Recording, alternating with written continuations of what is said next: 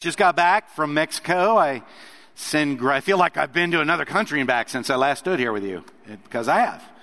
And I got to visit my daughter, for those of you who didn't know, who's posted as a missionary down there. It was spectacular getting to see that. I was doing that because I do want to go up these stairs without tripping, Brian, and faster for you, Doyle, I guess. So I'm going to be having my hip replacement surgery a week from this Thursday.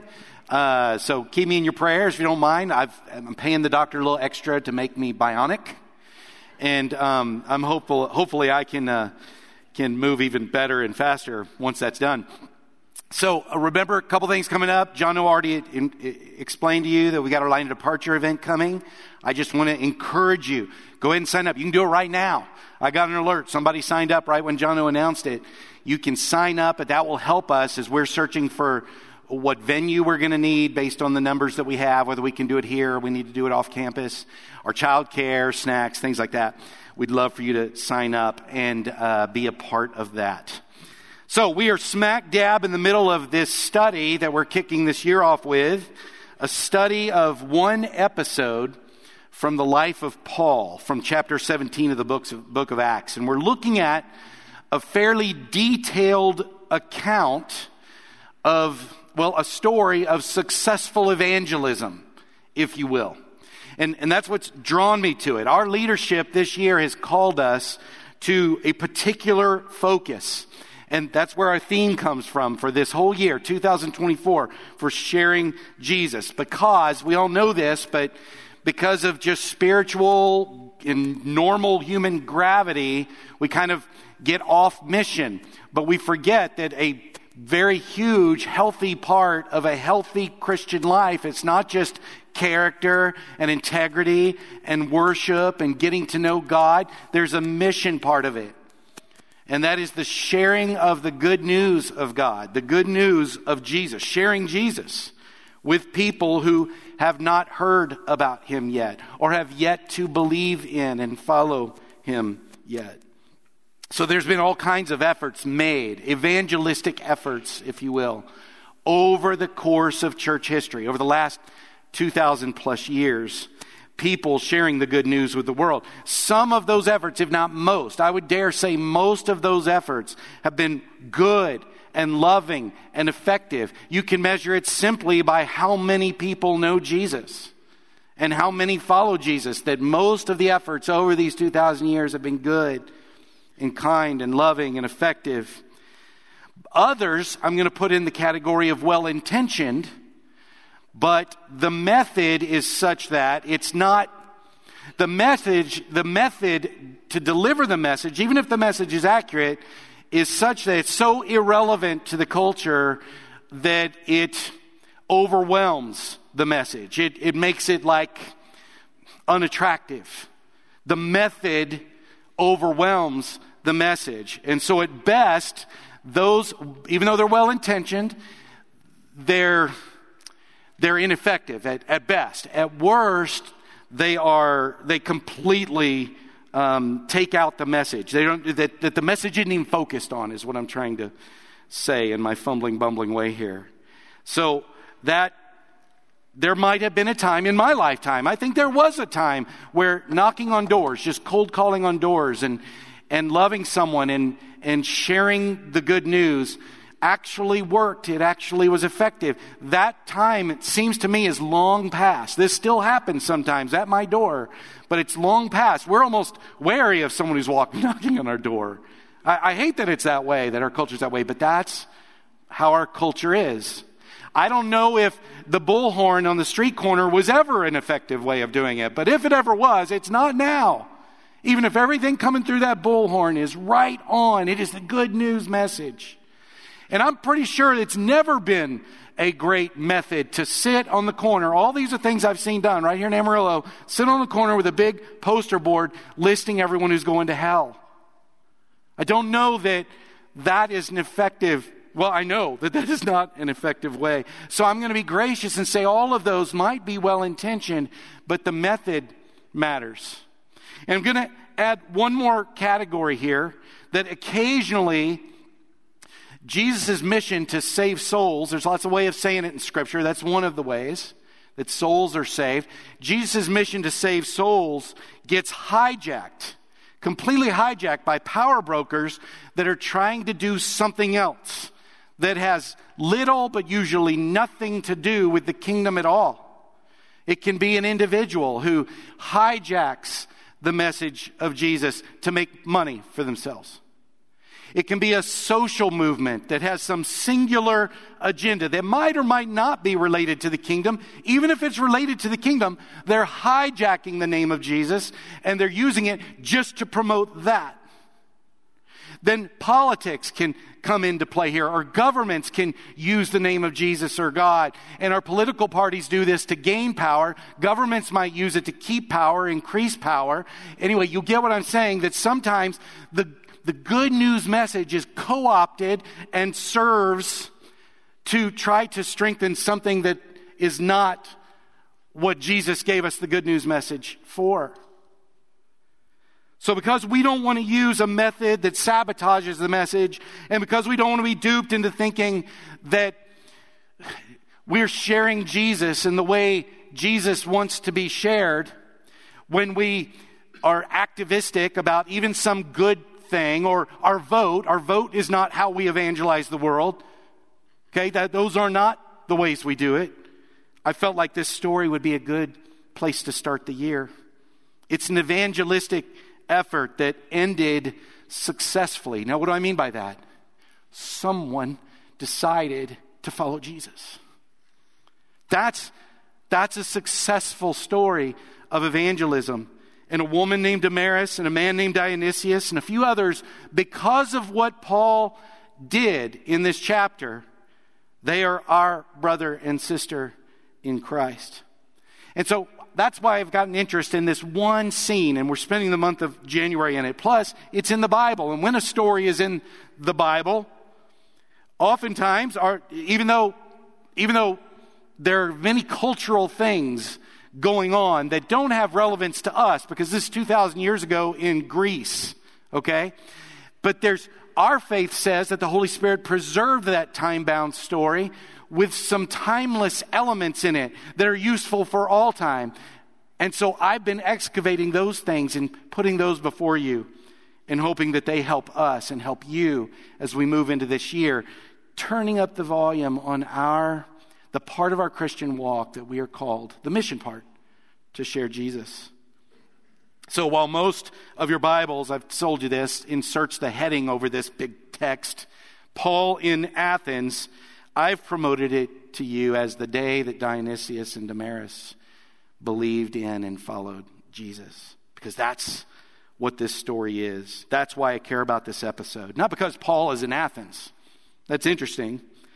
But because if Paul had not been in Athens, if he had not done what he did to join God in what was already going on in the lives of Dionysius and Damaris, they may not be our brother and sister in Christ. So last week, we looked at what I saw Paul doing at the beginning of this scene. Next week, we'll finish by what he does at the end. But this week, I want to dive into the bulk here in the middle and make sense of what he's doing there. It's a little wonky, so you're going to have to work today.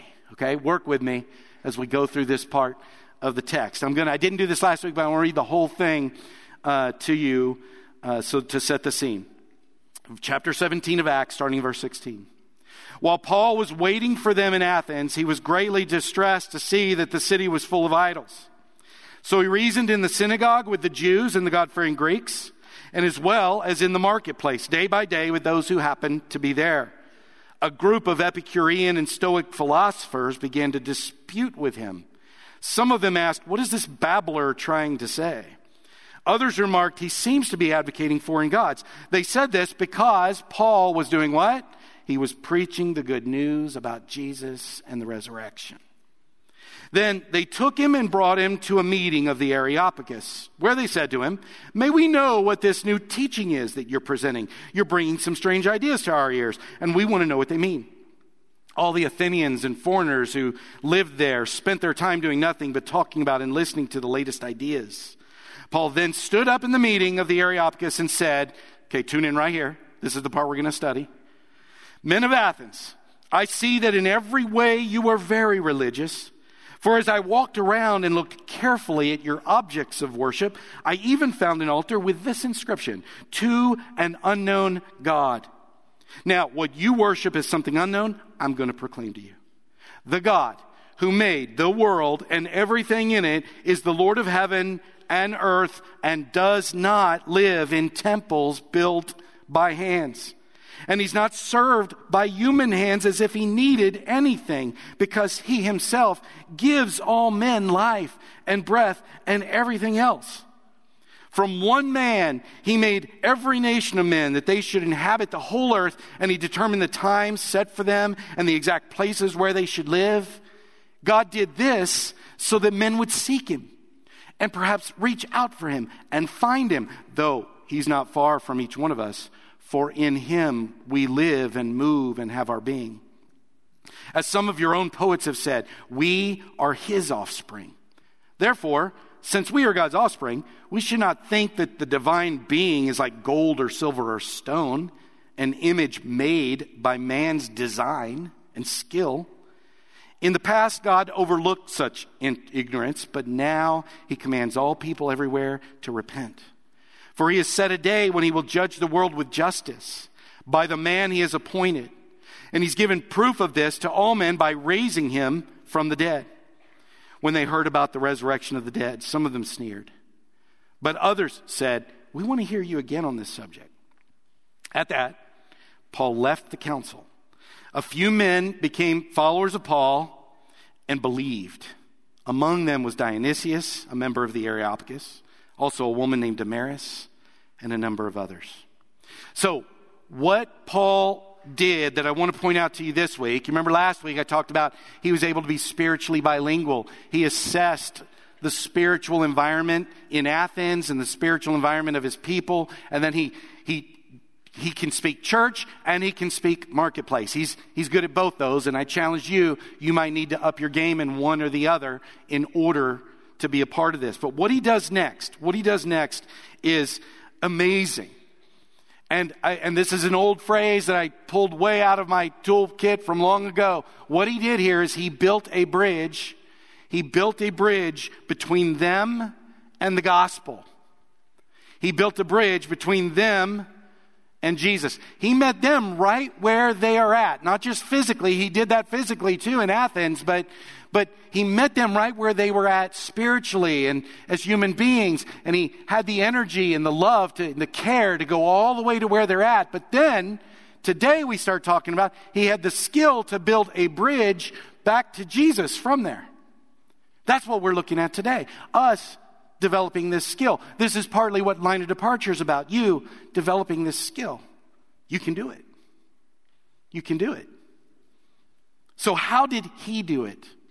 So the first thing that I see he did, it's in verse 22. Here's the first thing he does to construct this bridge from them to Jesus. He affirms what's right and good about them already.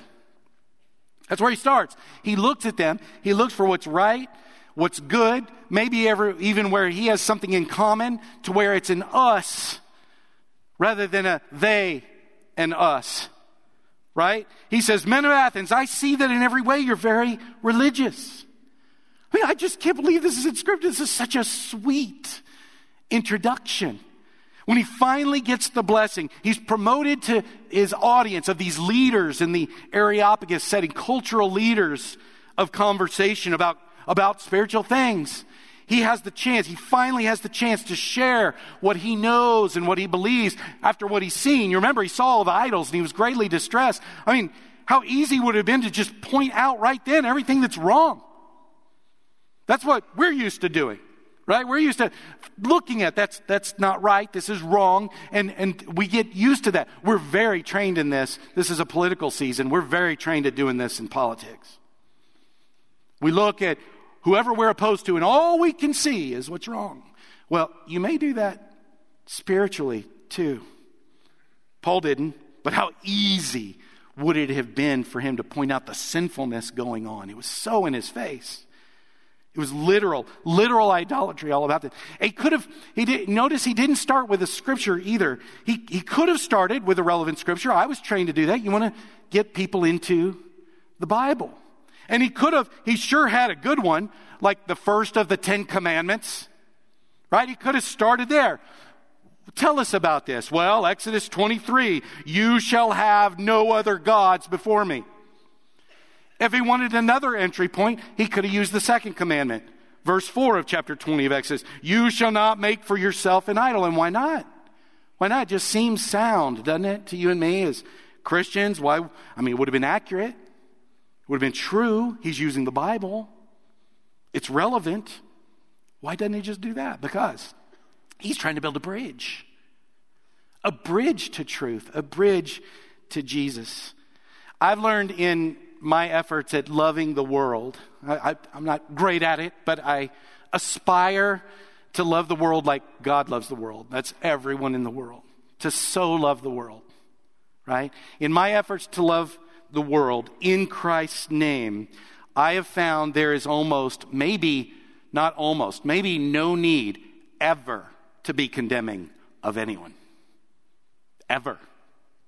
I'm not saying shortchange truth. I'm not saying any of that. You can not shortchange truth and not be condemning. Paul does. Right here. He's not shortchanging a thing. But I don't think, even with you, who we agree on what's condemnable, I've not found the need, when we talk about those things, to be condemning of you. I can leave that to a higher authority and talk about what matters and what truth is, and let the Spirit be the one that I like to say convicts, not condemns. So I've given up that as a method of ministry, condemning people. I've just given it up. I can't remember the last time I did. But particularly with new people who don't know Christ, with people that have yet to hear about Jesus, to hear the truth, there is never a need. It is never right to be condemning. That is not the way to go about it.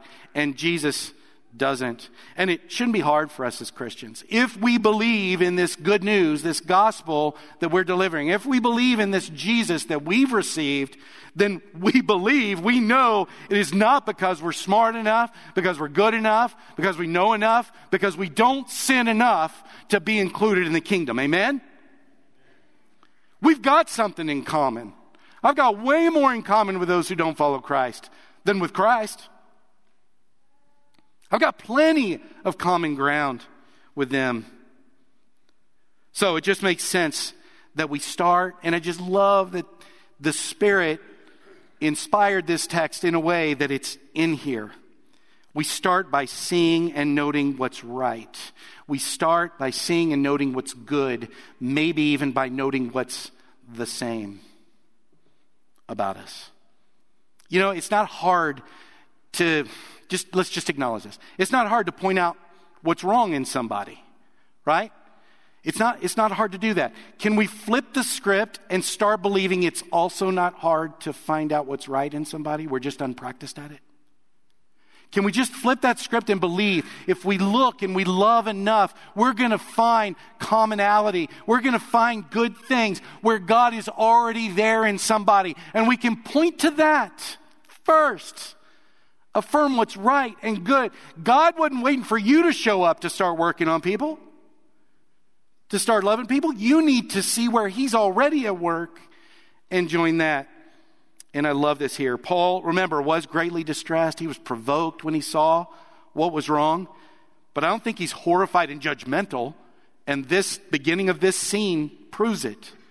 I think he was distressed because he cares for and maybe sees himself in these people. Sheep without a shepherd. So step one in building a bridge, he begins by affirming what's right and good about them. That's already there. Second thing he do, that's verse 22. Verse 23 is the second thing he does. He looks to merge with the questions they are already asking. Right?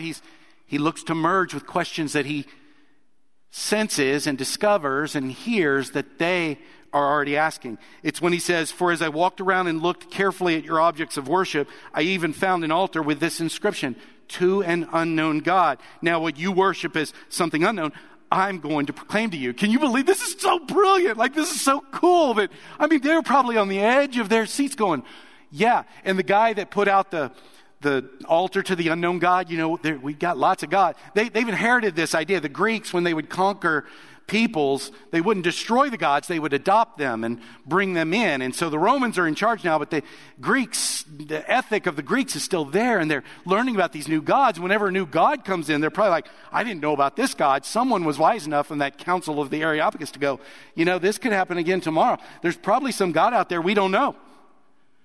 Because they didn't know this one. This is the god of fertility. This is the god of agriculture. I didn't even know. And so maybe they're hedging their bets. We should put one up for that unknown God. We don't want to offend him or her, right? And so they put that one up. And so instead of being offended, Paul notices this.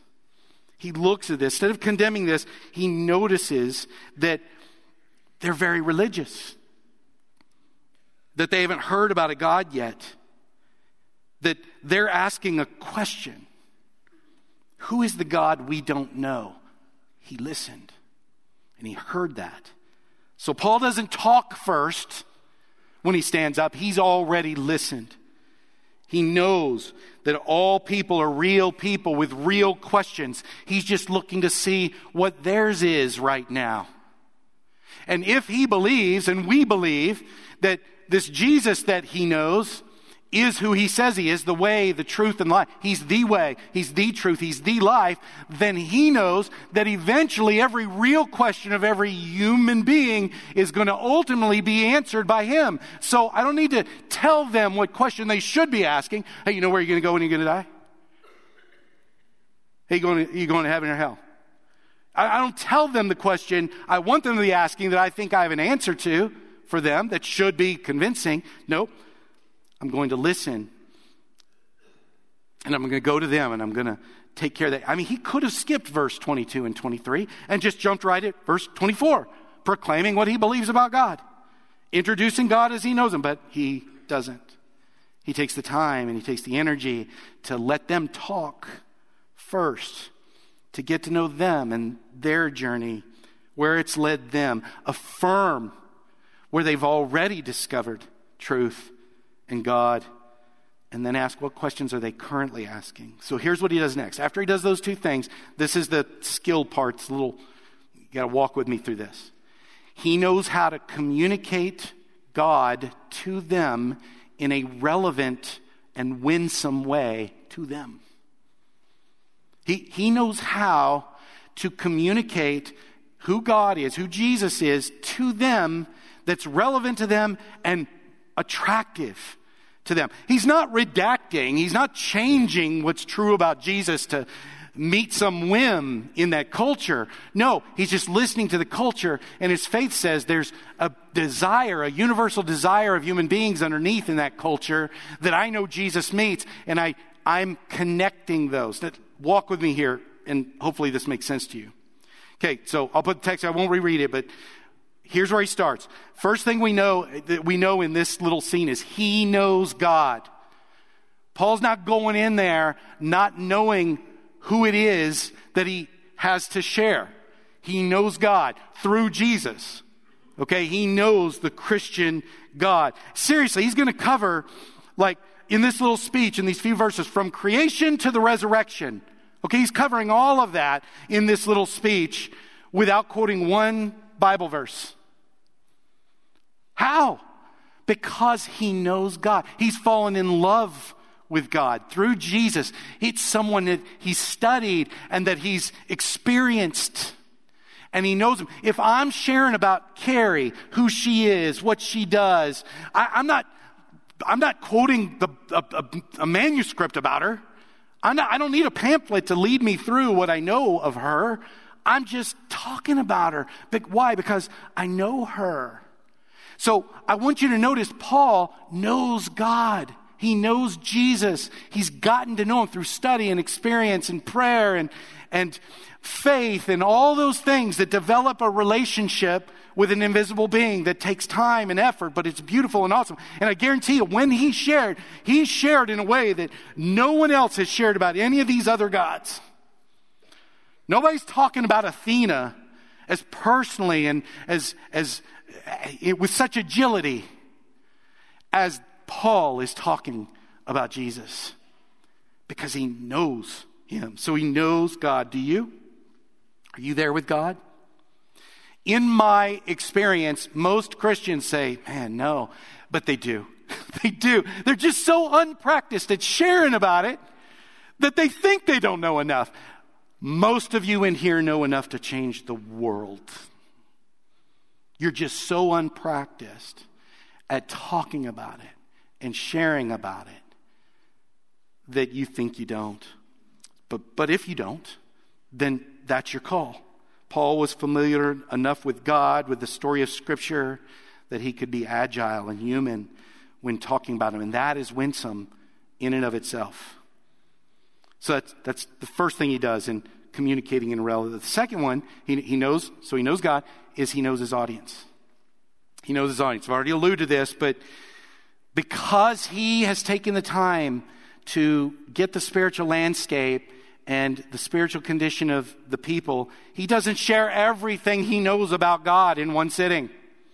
Okay, he doesn't talk about Abraham at all. He doesn't talk about the backstory. He doesn't talk about Moses, King David. He doesn't talk about eschatology. He didn't talk about everything he knows. He takes the part of the truth that is relevant to them, that's answering questions that they need answered. So follow this. Here's kind of how he goes. This is that wonky part I said. So he starts by saying that this unknown God, he's already got him, this unknown God made everything. And he's Lord of everything. Heaven and earth. Already they're like, we have not heard of this God. Because all the gods we know, they're like Lord of, finances. And that one's the Lord of, and you got to pray to all these different gods for different categories of life. He's presenting someone that's higher than all of that. And when he makes that claim, he then can make some other claims that are relevant to what he's observed here to contrast what they believe with what this unknown God believes. He says he doesn't live in temples served by human hands. That stands to reason, because if he made everything, he's too big for these temples like our gods do. He's not served by human hands at all. Did you notice this? He's like, you're kind of doing this reasoning in here. How would you feel? I just could see him. How would you feel about a God that you could make? Right? I mean, the God I'm telling you about, the unknown one that you don't know about, he made you. He made the hands. So does it stand to reason that you could, with the hands that he made, make him? Okay? No. So he's not being condemning, but he's just revealing, letting them be able to measure what he's sharing with what they believe. And God gives, he then goes on and says, this God that does not reside in any temple, too big for that. He gives man life and breath and everything else. That's where I hear him saying, and his hands. Okay? So you can't believe that you can make him out of your hands. Listen, I know this might be a bit confronting to you. He didn't say this, but I'm imagining this is the spirit with these temples and these idols, but I'm just confirming something that you and I know, one of your own poets noticed. Okay, and then he doesn't quote scripture, he quotes one of their poets. I did some poets. This is a guy from Sicily named Aratus, who said, we are all God's offspring.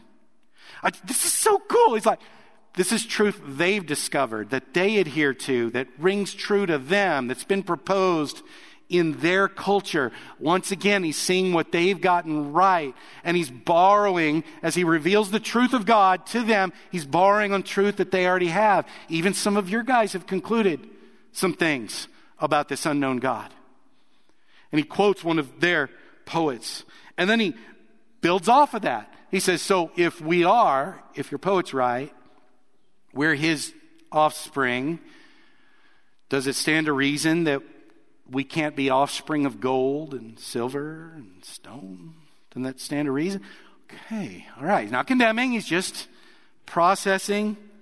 A lot of this they're doing in themselves. I'm just reading between the lines. So you see what he's doing here in Athens. He is confronting some of their false belief, but he's not insulting them. He's letting them measure their beliefs by truths already found. He's letting the truth itself stand up as a light. Pause. You're not responsible for getting them to agree. God is at work. Long before you got there.